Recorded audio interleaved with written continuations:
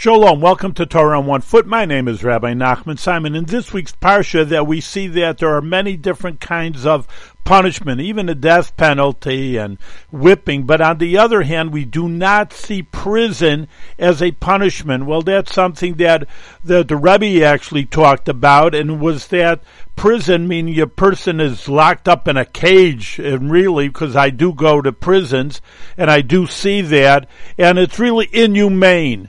I mean, a person needs to be punished for their wrongdoing, and hopefully the point is to correct their ways, but to lock someone up for years and years for something they did wrong, it's something that can be corrected by just talking to people and teaching people. Then it's wrong to keep people in the prison. It's not a Torah punishment at all.